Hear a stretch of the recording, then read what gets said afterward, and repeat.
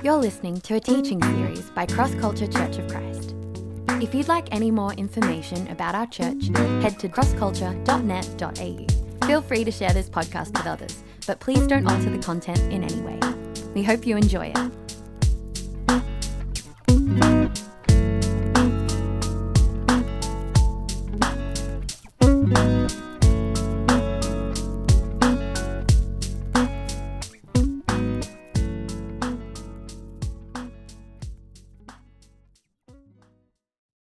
Good morning, Cross Cultural Church. It's good to be back with you again this morning. And thank you once again to Pastor Sam and the leaders of the church for the wonderful opportunity to participate in this missions convention. This morning, I want to talk about the heart of God. And I want us to look at Luke chapter 15. Luke chapter 15. Now, in the scriptures we just read, there were three parables. The parables of the lost sheep from verses 3 to 7, the parables of the lost coin from verses 8 to 10, and the parables of the lost son from verses 11 to 24. 75% of Jesus' teaching in the New Testament were in the form of parables. Jesus came from a storytelling culture, very much the same kind of culture I grew up in. Our parents, our teachers, and our elders will give us instructions and tell us about family history all through the word of mouth. And they pass on from one generation to another generation through storytelling. Now, when it comes to studying the parables, it is important to know that in each parable there is one main point. All the other points in the parables were only important when it served that one main point. And so, the parables in Luke chapter 15 is put together because they have one main story.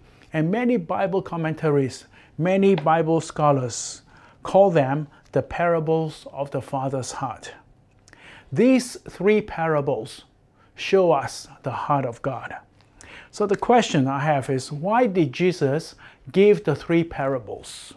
And the answer is found in verses 1 and 2. There were two groups of people mentioned in these two verses. In verse 1, now the tax collectors and the sinners were all gathering around to hear him. But the Pharisees and the teachers of the law muttered, this man welcomes sinners and eats with them. So there were two groups of people mentioned. The first groups were the tax collectors and the sinners, and the second group were the Pharisees and the scribe.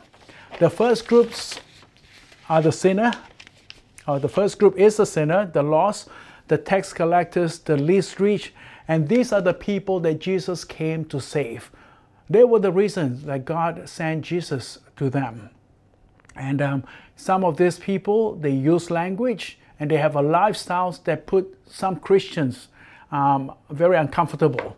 But nevertheless, they are the people that need to hear and understand the heart of God. And then there's a second group of people, and they're made up of the Pharisees and the scribes. And these people were the scholars and the theologians of the days. They were trained Bible scholars. They were writers. They loved to publish their works in the internet. And whenever they do something, they like the world to know how pious they are. They love to defend their theology. These people are usually very legalistic and constantly thanking God for their righteous lives, because they were not like the sinners that sits at the back of the church. So back to my question, why did Jesus give the three parables? Jesus gave the parables because he understood the heart of God, and because the Pharisees and the scribes do not understand the heart of God. Behind the parables were also the message, and the message challenges us to align our hearts with God's heart. So the big questions I have for us this morning is, do you understand the heart of God? So let's look at the three parables. And when I look at the Bible, when I study the Bible, I usually have my pen and my pencils with me, and a ruler as well. And I like to underline certain verses in the scripture that has special meanings to me so that I can go back to it again, for more studies. And then I also like to circle certain words that speak to me or tie to the scriptures that I've just read. So when I look at these 3 parables, I have my ruler and my pencil and my pen ready. And I was looking for the heart of God. So where is the heart of God in these 3 parables? The parables of the lost sheep. Where is the heart of God? So if you will, just follow me and go to verse 4. Suppose one of you has 100 sheep and loses one of them. Does he not leave the 99 in the open country and go after the lost sheep until he finds it? If you want to, underline the sentence, go after the lost sheep until he finds it, because that is the heart of God. The heart of God is a seeking heart. The heart of God is a looking heart, and is constantly out there looking for the lost. A loving heart and a heart that go after the lost. I have a friend living and working in the Middle East, and to reach out to the Bedouin shepherd, he decided that he's going to keep some sheep himself, and often he will take the sheep to pasture, and there he mingles with the shepherd. And he told me this. He says the relationship between the Middle Eastern shepherd and the sheep is a very special and intimate relationship. Some of the shepherds have never been to school. They have no education. They don't even know how to count. And when a group of sheep was given to him, he doesn't know how many. But at the end of the day, when he brought all the sheep back into the pen, one look at his flock, he can tell who is missing, and he can tell which sheep is away. And being a good shepherd, he will go out looking for the sheep until the lost sheep is found. It is important because a sheep has no self-defense mechanism. Left on its own, it is vulnerable to the attacks of foxes and eagles, and they probably will not survive through the night. So a good shepherd will go out looking for the sheep until the sheep is found.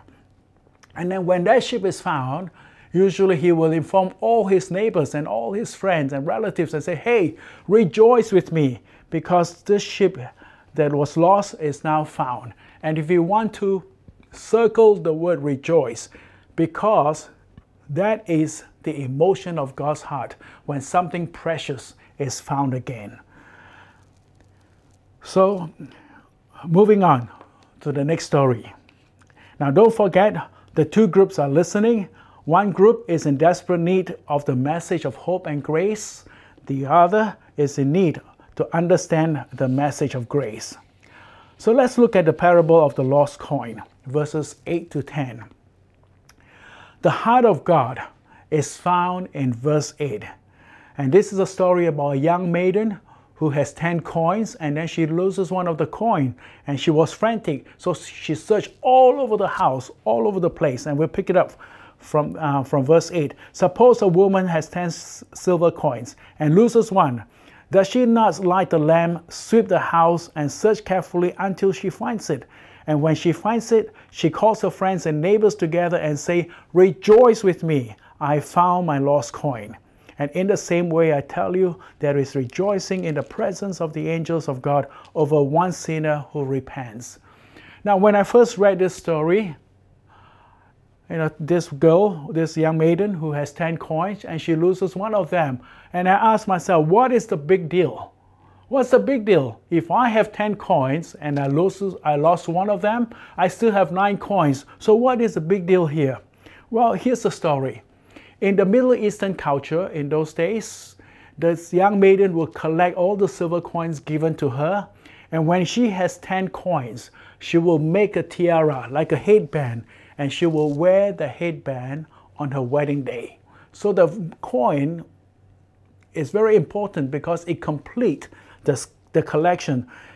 And so in today's term, it is like a young girl with an engagement ring, and then she loses the stones in the ring. Wouldn't she go around looking for it until she finds it? Because it looks incomplete to wear a ring on her wedding day without the stone. And so this girl went looking. And if you want to, you can underline this sentence. In the last sentence in verse 8, it says, search carefully until she finds it, because that is the heart of God. And then you can also circle the word rejoice with me, or rejoicing in the presence of the angels of God, because that is the emotions that describe God's heart when something precious is found again. Moving on to the third story, the story of the lost son, verses 11 to 24. And there I have my pen and my ruler ready, and I was looking for the heart of God. So the story says here that there was a man who has two sons, and then the younger one told the father he wanted his part of the inheritance. And then when he had the money, he went out and squandered it off while living. Now, before we become too hard on the younger brother, I just want to say this: it is not wrong in those days for a son to ask the living parent for his part of the inheritance. It was acceptable, but it was not the things that people do. However, this younger son was a rebel, so he asked his father for his part of the inheritance, and then he got his money and he went off while living. But somehow, this young man came to his senses after he squandered off the money, and in a miraculous way, he came back to his father. But nowhere in the story that says someone went out looking for him. I was hoping to find that so that I could underline the heart of God in this story, but there was no one out there. When it comes to the lost sheep, someone went out to look for it. When it comes to the lost coin, someone went out and looked for it diligently. But when it comes to the lost son, a lost brother, a lost neighbor, a lost friend, no one went out looking for him. No one went to search for him. Why? Why? The answer is found in verse 25 onwards, the verses that we haven't read this morning. Now, listen carefully. The main message of Luke chapter 15 is not about the lost sheep. The main message of Luke chapter 15 is not about the lost coin. The main message of Luke chapter 15 is not about the lost son. The main message of Luke chapter 15 is about the older brother, the man who did not understand the heart of God, the man who lived in the Father's house but did not understand the Father's heart. So here is a question we need to ask ourselves today before we leave this convention. Do I understand the heart of God, or am I like the older brother? Now, do I understand the heart of God, or am I like the older brother? Let me give you 4 characteristics of the older brother, the characteristic that prevent a person or a church from sharing the love of God with other people. These 4 characteristics that prevents the older brother, or people like the older brother, from going out. 1, he was completely self-centered. He was completely self-centered.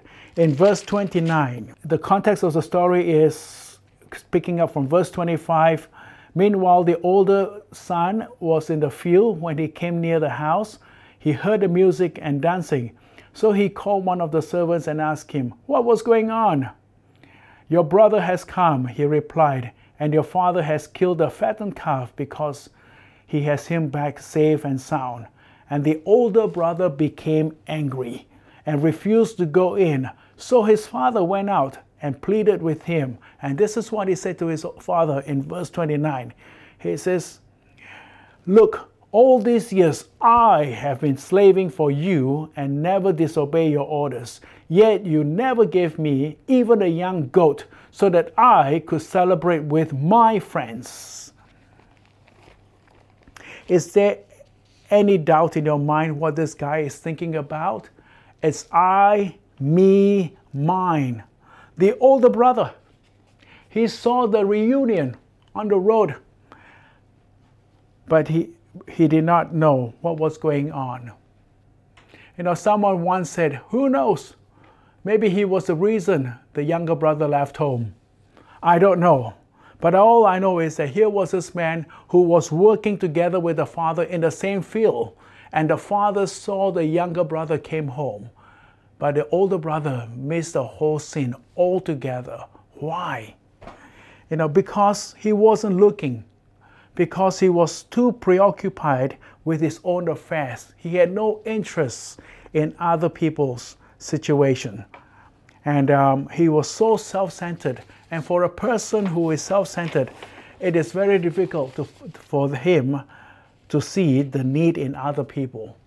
The father came out pleading with him, asking him to go in.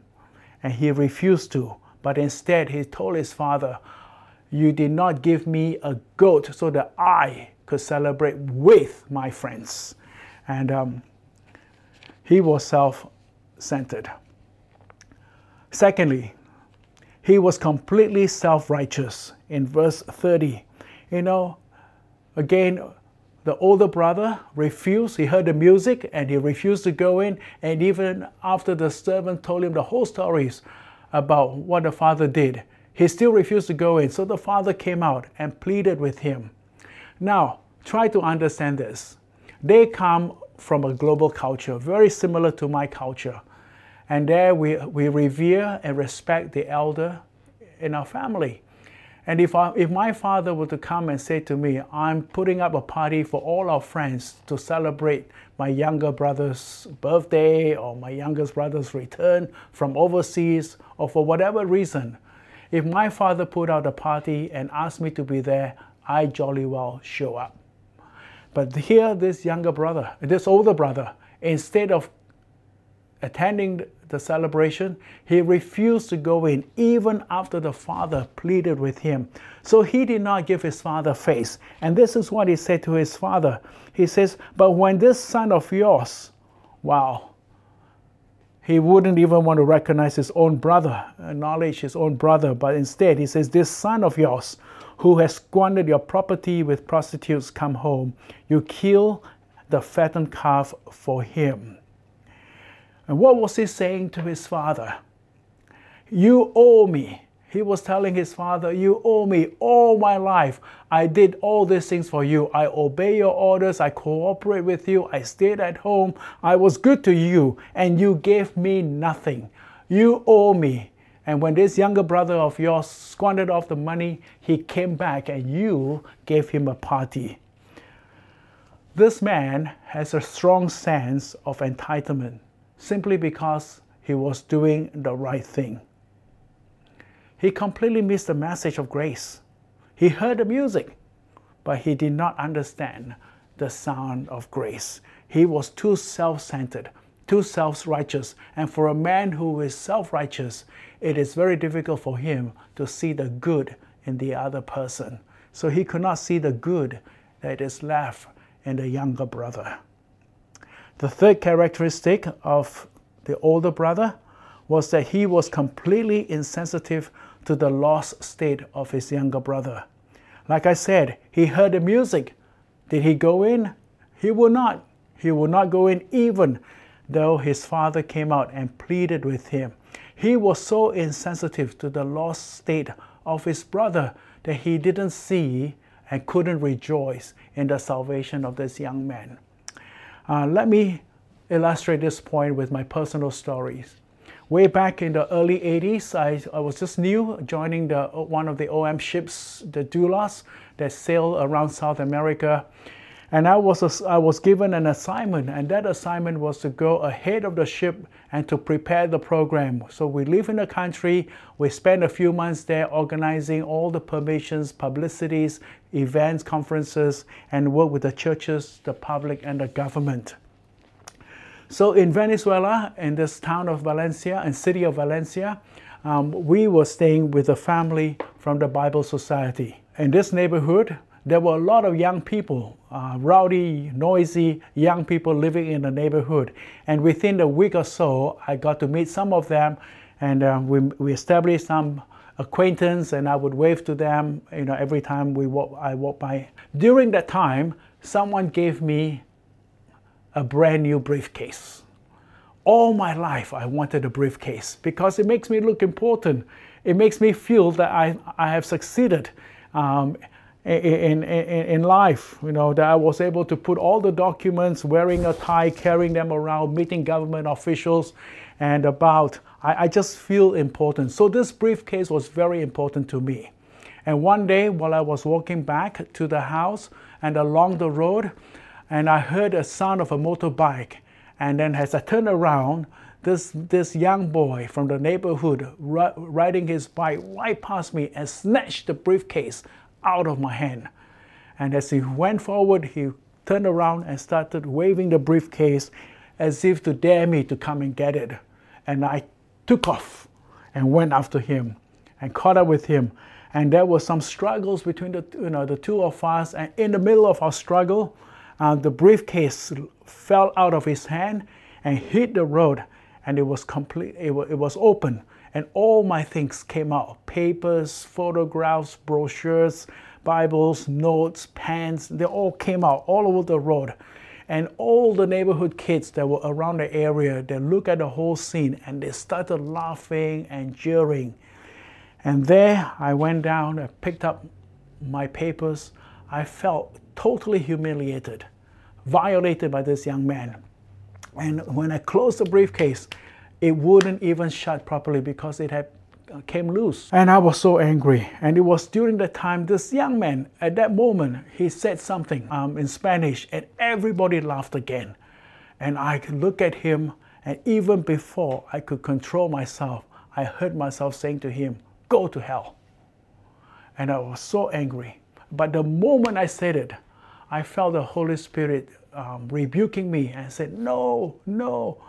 I don't want him to go to hell. That is why I sent you to Venezuela. That is why you joined OM, to tell the people that there is a way to heaven." The good news in this story is that a few weeks later, this young man came to faith, not through my effort, but through one of our friends in the neighborhood. And when the ship came to town, I did organize for him to spend a few weeks on board as one of our port volunteers working on the ship. But here's the sad story. The sad story is the briefcase, which has no eternal value, is more important to me than the salvation of this young man. I was so insensitive to the lost state of this young man that my briefcase became more important to me and more valuable to me than the salvation of this young man. So I was insensitive to the lost state of this young man. And for someone who is insensitive to the lost state of other people, it is very difficult for that person to communicate the gospel of hope and the gospel of love that we have in Christ Jesus. The fourth characteristic, the older brother had the opportunity to go, but instead he stayed behind. And instead of going, he stayed behind. And I was looking at this whole thing and I asked myself, how can I conclude this in a positive tone, this whole story? And so I decided that I would create an ideal story of the lost son. So an ideal story of the lost son would tell us what the older brother should have done. So let's imagine this ideal story. Now I want to say this is not a biblical story. It did not come from the Bible. It came from my imagination, but I think it is close to the Bible. So here's a story. This older brother, he was there. He saw everything that the younger brother did to the father. And then the younger brother left home and he saw the sadness that came to his father's heart. Every morning when the father woke up, he would look at the bed where the young brother once slept and it was still empty. And every time they sat down for the meal, the chair where the younger brother would sit was empty and cold. And every day, as the father looked out into the field, he was staring at the distance, hoping that the younger son will come home. So sadness fills the father's heart. And the older brother saw all that, and it disturbed him as well. So one day, he came to the father, and he said to the father, he said, Father, I know you love the second brother so much that it pains you to see him gone astray. And I know how you feel. You loved him, and you will not rest until he is found.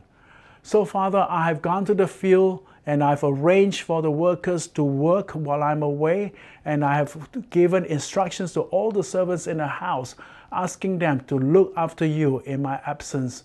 So Father, I know that you will not be happy again until the younger brother has come home. So Father, the servants will take care of the matters and look after you while I'm gone.